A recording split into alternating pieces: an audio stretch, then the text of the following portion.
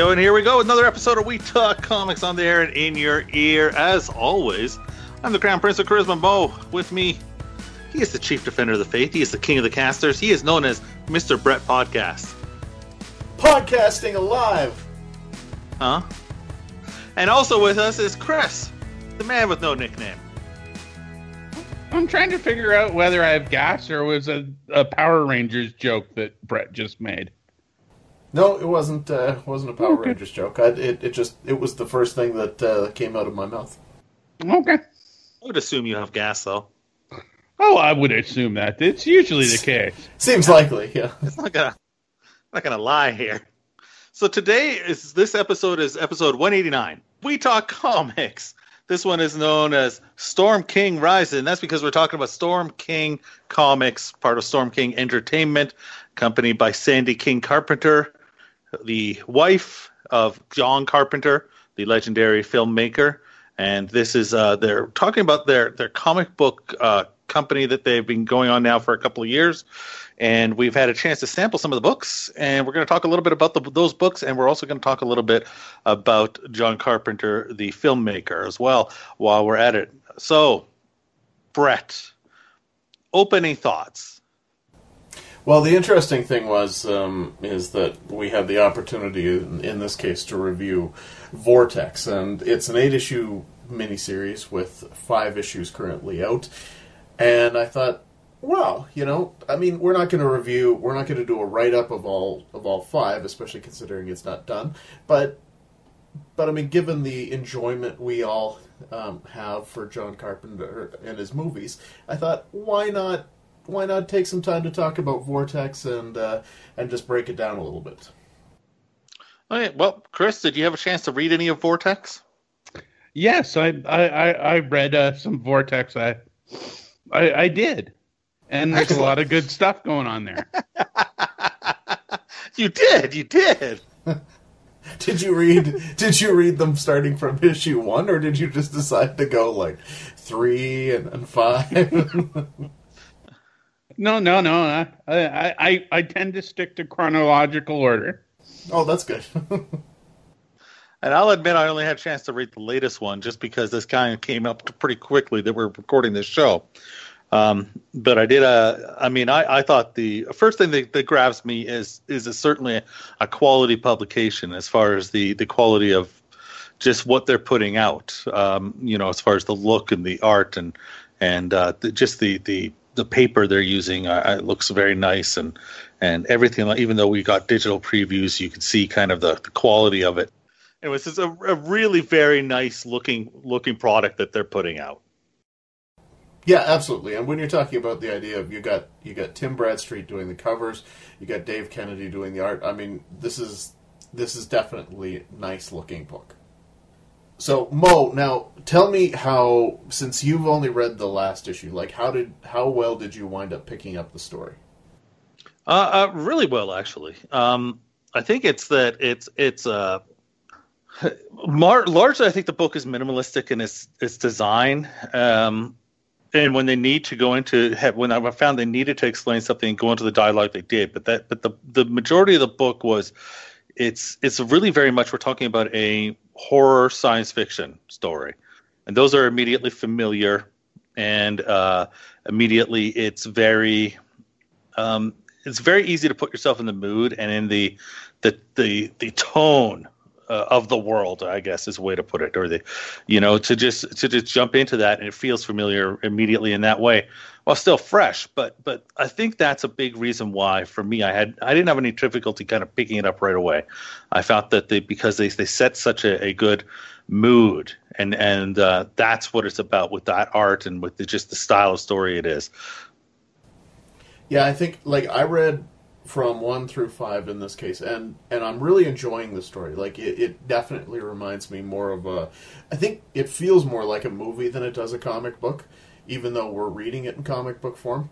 Yeah, it does definitely harken back to that Dark Star or a Dan O'Bannon type science fiction. Yeah, I don't know about Dark Star, since that's really a comedy, but they're fighting a giant beach ball. But it has that claustrophobic feel to it. It does have that claustrophobic feel. These are a little bit darker. That's a little bit brighter. This is like more of an Event Horizon type thing, but better.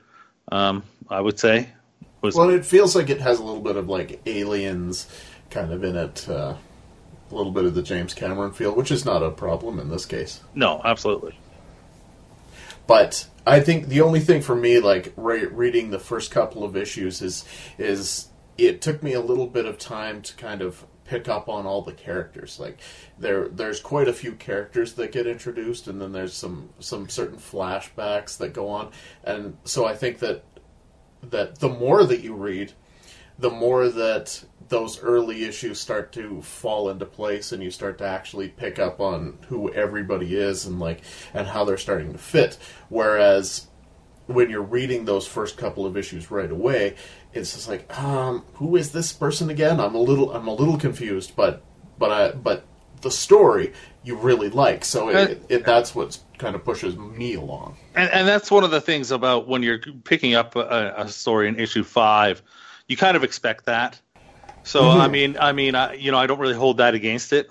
But that said, if that's in the first issue, that would be a little bit. I think that sounds like something to overcome. Definitely. How many characters? How many characters is for a story like this is ideal? It's difficult to say. Yeah, for sure, and especially because you've got the miners and such, and so you don't in some cases. It's just there is a lot of characters because there's characters on the big ship, the space station kind of thing, and then there's your team that you're dealing with, and then there's the miners, and a lot of them have their own individual storylines in their past, and given that we're through 5 issues, I do hope that we see some of the pasts working their way into the ending, as opposed to just kind of feeling like they were unresolved plot points by the end. I think I was initially disappointed because I was a reader of another Storm King publication called John Carpenter's Asylum. And right. that one was not a slow burn like this. I was immediately grabbed in, and I loved it within the first 3 pages. This is a little bit more slow going, a lot more slow going. Well, and I think that's why this one reminds me more of a movie. It reminds me of that idea of your first 2 or 3 issues in this case are the first act, where you're setting up all of your characters, you're introducing their motivations, and you're just kind of bringing all that stuff to the fore. And now that we're in issue 5, we're in the second act. So, the action is starting to really come together. You're seeing where the story is going to go. And so, absolutely, am I hooked now? I'm totally hooked now. It just probably took me 3 issues to get hooked because that's the first act. Different, from a movie where, unless you should generally choose to turn a movie off after half an hour because you're bored, well, you're probably going to keep going and watch it. No, the thing is, I don't personally mind a movie or a comic book that is a slow burn, or any form of medium is a slow burn and sets up the characters. I really appreciate that.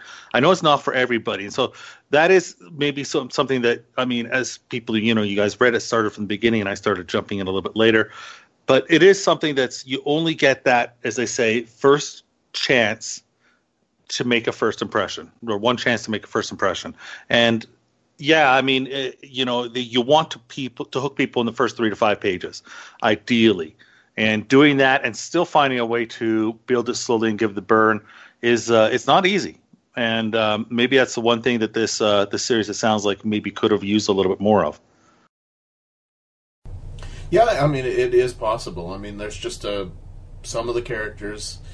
It just seems like they're just harder to pick up on, and who they were in the context of the story. Now the covers are going to hook you because Tim Bradstreet's covers are really beautiful for this. Spectacular work.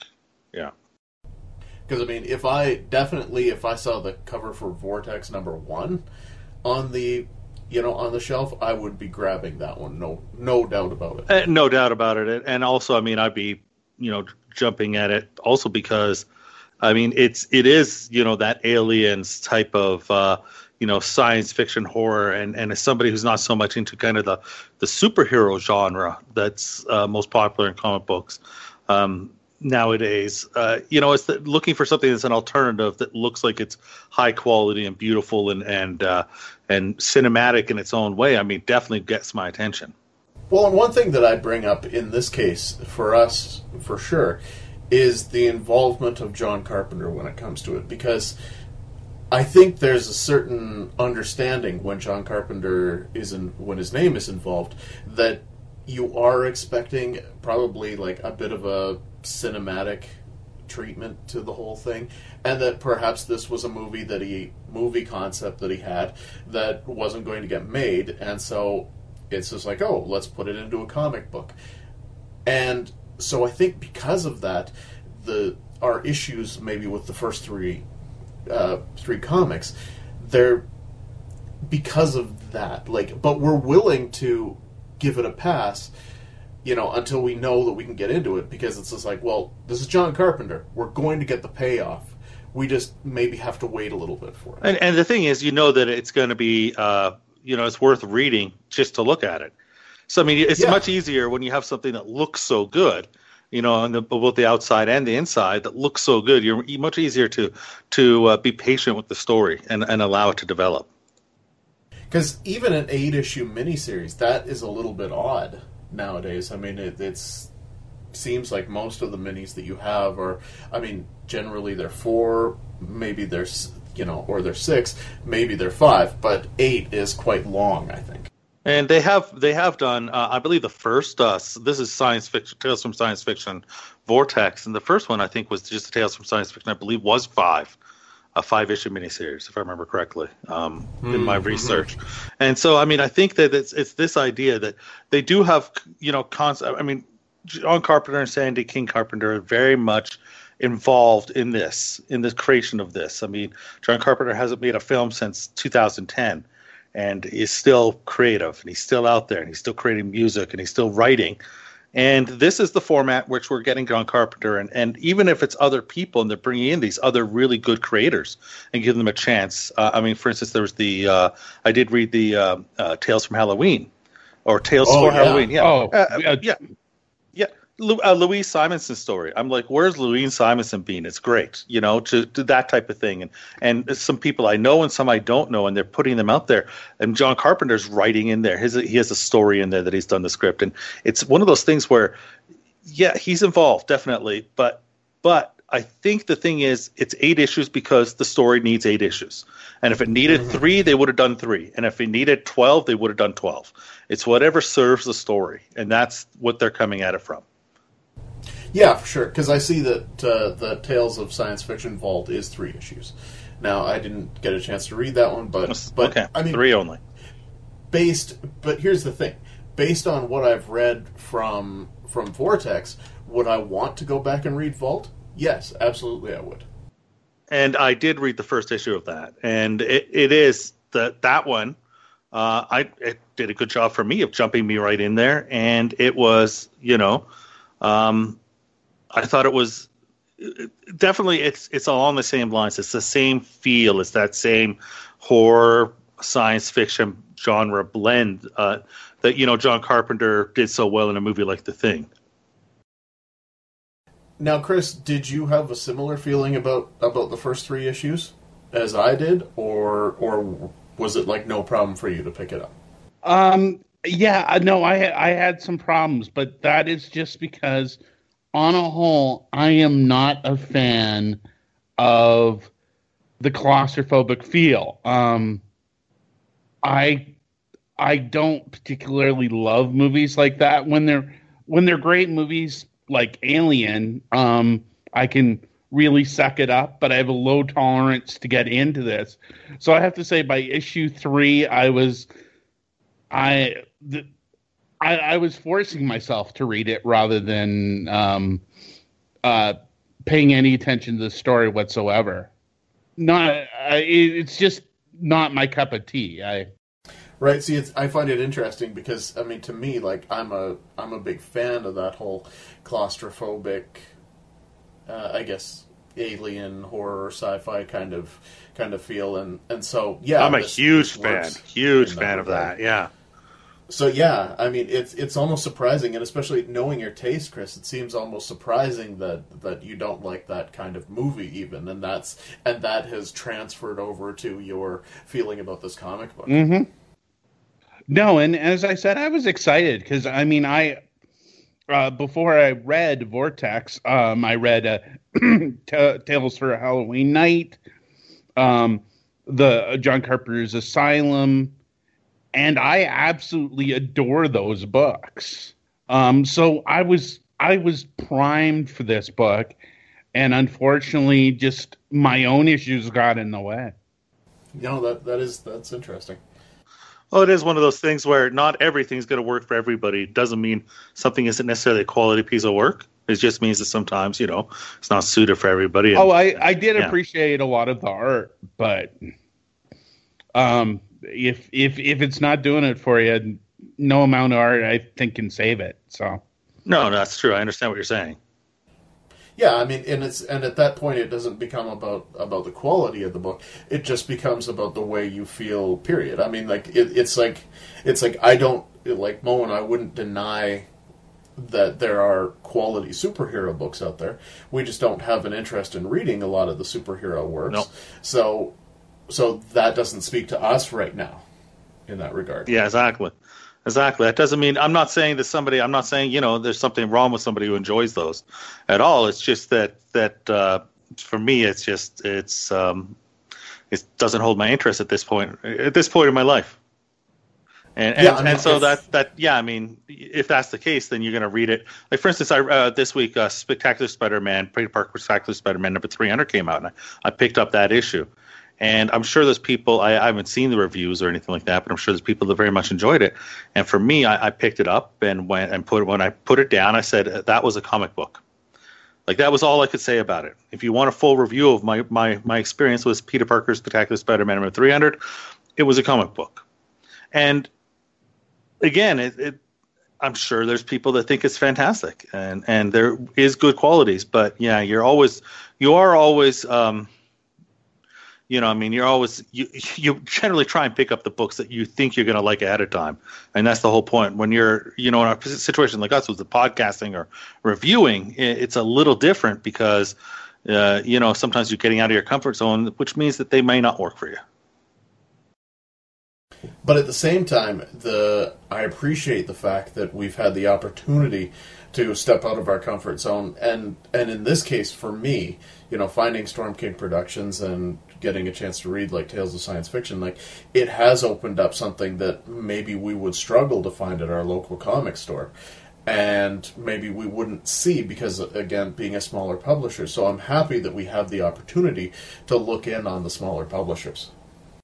Yeah, that's something that I'm very proud that we always do is definitely try and look at different genres in the smaller publishers, often more than we look at actually the big two, which is probably, there's enough out there on those. So it's not usually what we're too invested in covering ourselves. Mm-hmm.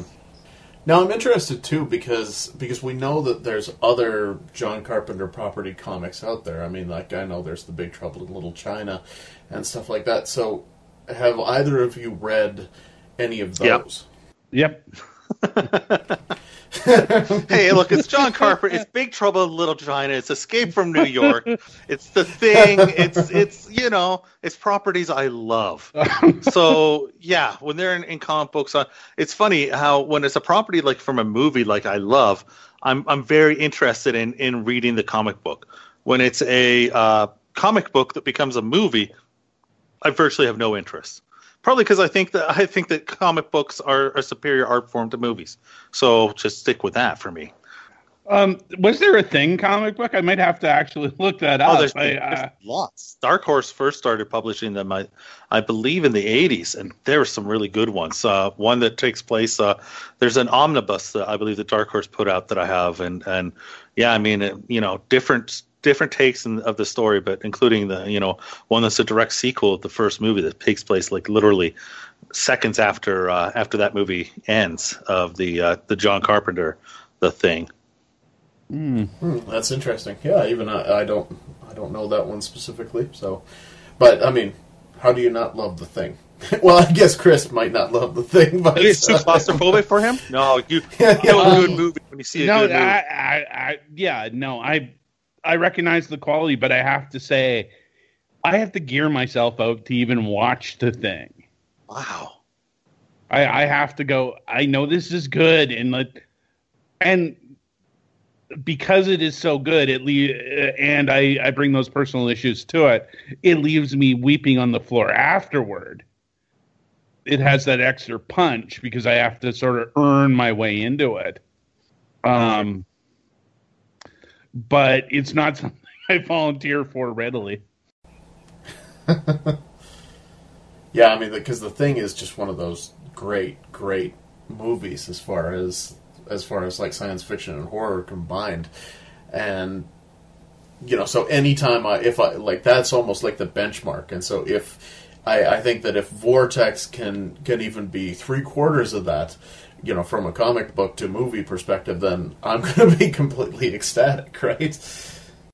So then tell me, Mo, what is your favorite John Carpenter film? I don't have a favorite John Carpenter film. I mean, and that's unusual for me. I'm a guy who loves to say, this is my favorite, this is my second favorite, and make lists. And I can't with him because The Thing is so damn good. And Halloween is so influential. And, the Escape from New York is so cool. Starman is so touching. Big Trouble in Little China is so inventive and funny. Assault on Precinct 13 is so raw and gritty. Like, they're all something that I see from them that it's like I love them. I love Christine. How They Live is so submersive and just so damn cool. And like, this is the one guy I can't pick a favorite. I think if I was to say the best made film, probably is The Thing, top to bottom. Starman pretty close, and then probably Halloween. But I don't know if I'd say that's my favorites because I mean, Big Trouble in Little China. I mean, I've watched it a million times, but I've also watched The Thing a million times. They're great. Now let me simplify the question a little bit because I had trouble answering this as well. What John Carpenter film do you watch the most? In history, the one I've seen the most is Big Trouble in Little China. But the one that I go back to the most now is The Thing.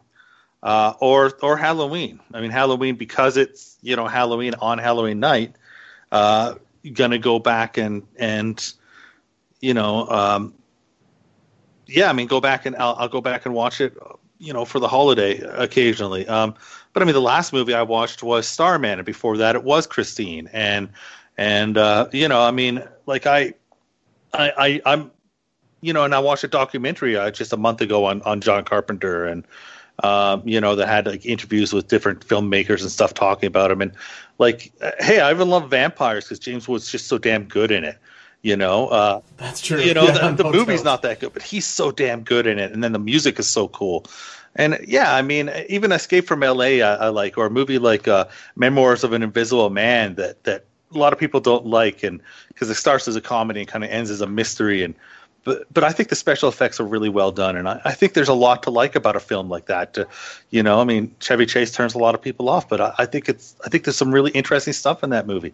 Like, I'm just such a huge fan of him. No, I mean that's why I'm asking this question the way I am, because I was trying to pick my favorite, so I thought, I'll go back and see what I have watched. The last 3 movies I've watched, or last 2 movies I watched of his, and I've seen them both multiple times since then because they've left something in me. Or someone was watching me, and Ghosts of Mars. By no means his best films, but they're ones I go back to on a regular basis for some reason. Someone who's watching me? Yeah, it's one of his early movies or TV movies. I think you're wrong. I think you're talking about The Eyes of Laura Mars. Nope. Give me a second. I can look it up. Ghosts of Mars is actually probably the only one that while the music is cool and I like the design of the people on Mars, that's probably the one that I just can't. Like I can't as much as I want to say it's good because it's John Carpenter. It's the one where I go, I can't say it. But yeah, are you talking about Someone's Watching Somebody's Me, Chris? Watching Me. Sorry. Someone's Watching Me from 1978, the TV movie. Okay. There we go. Now we've got that sorted out. By the way, what did I say? I don't know.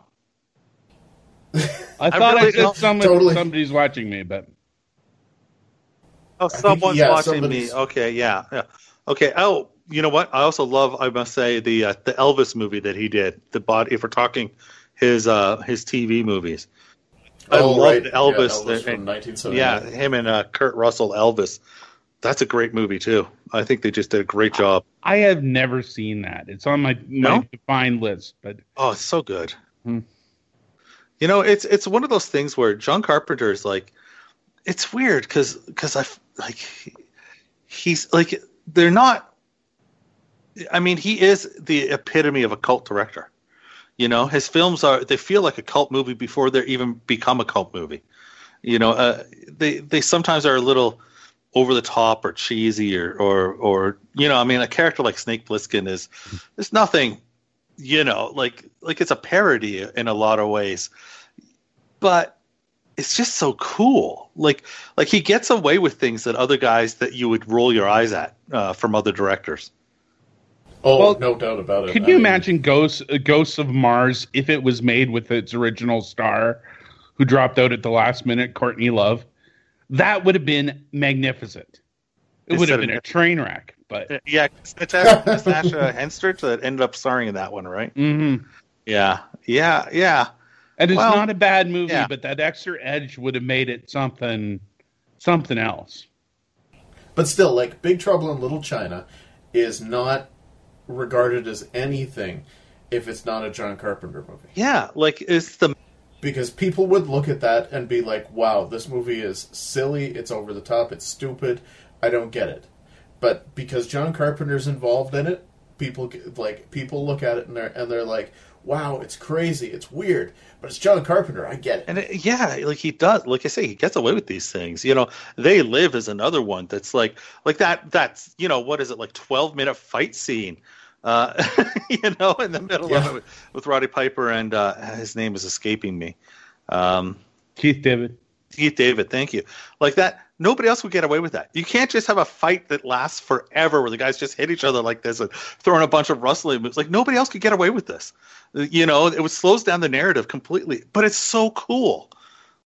So now we know that Big Trouble in Little China and Escape from New York and The Thing have comic book series. So what other movies that John Carpenter has done do you think would fit? Well, Halloween obviously has comic books as well.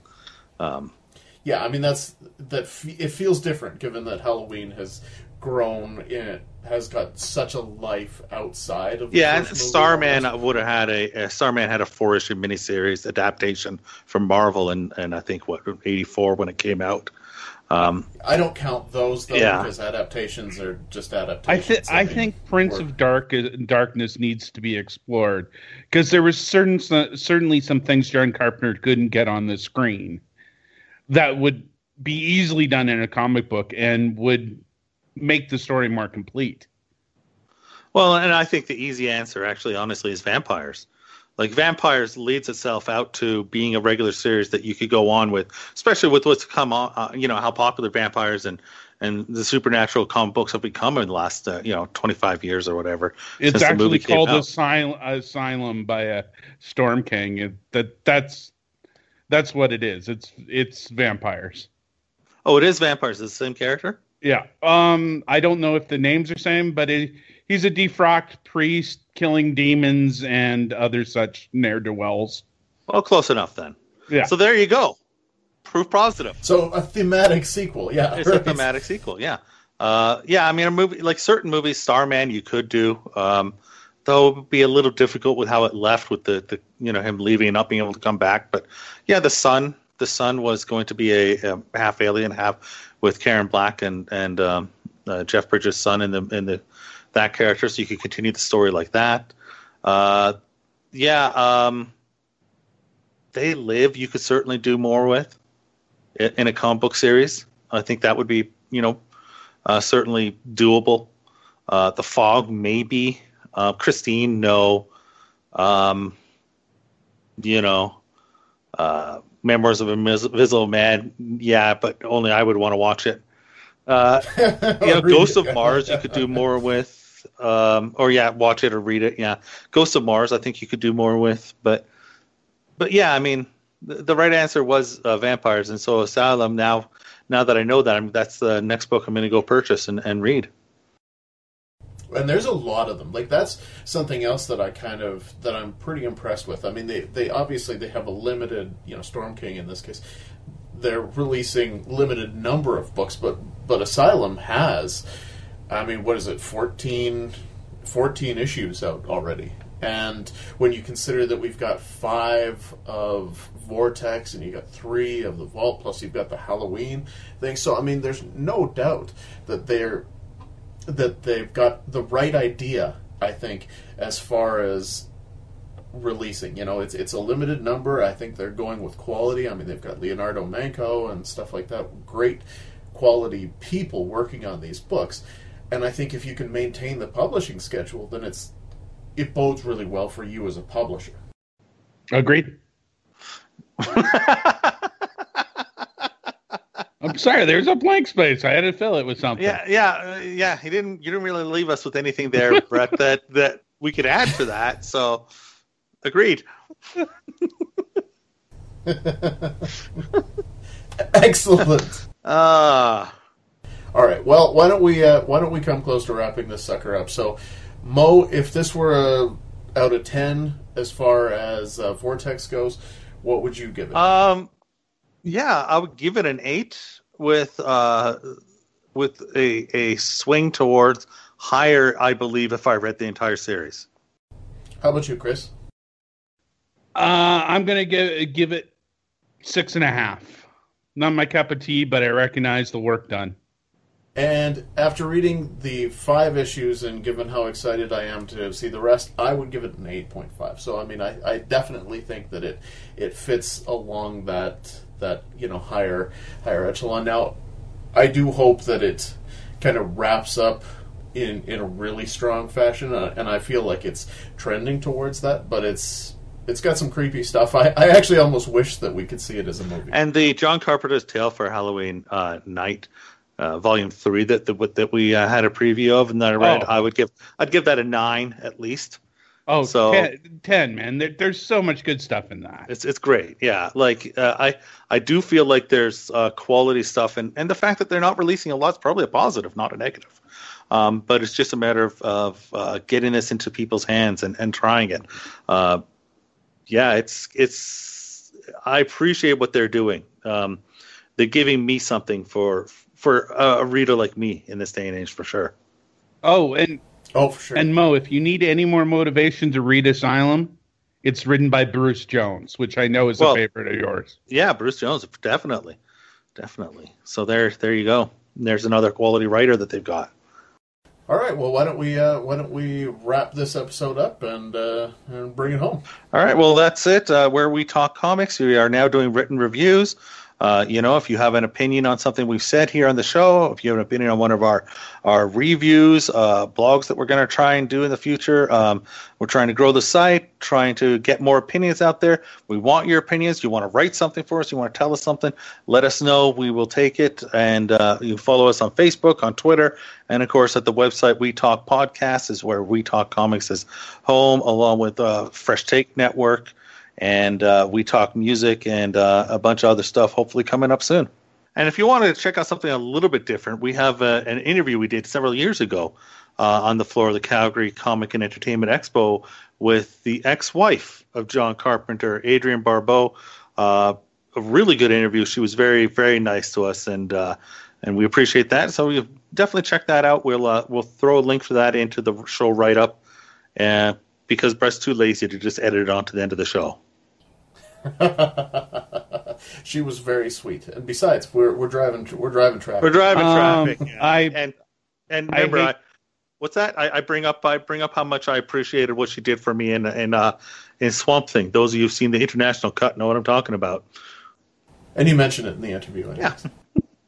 I hate to add anything more, but me and Keith did do an interview with Chris Sebia.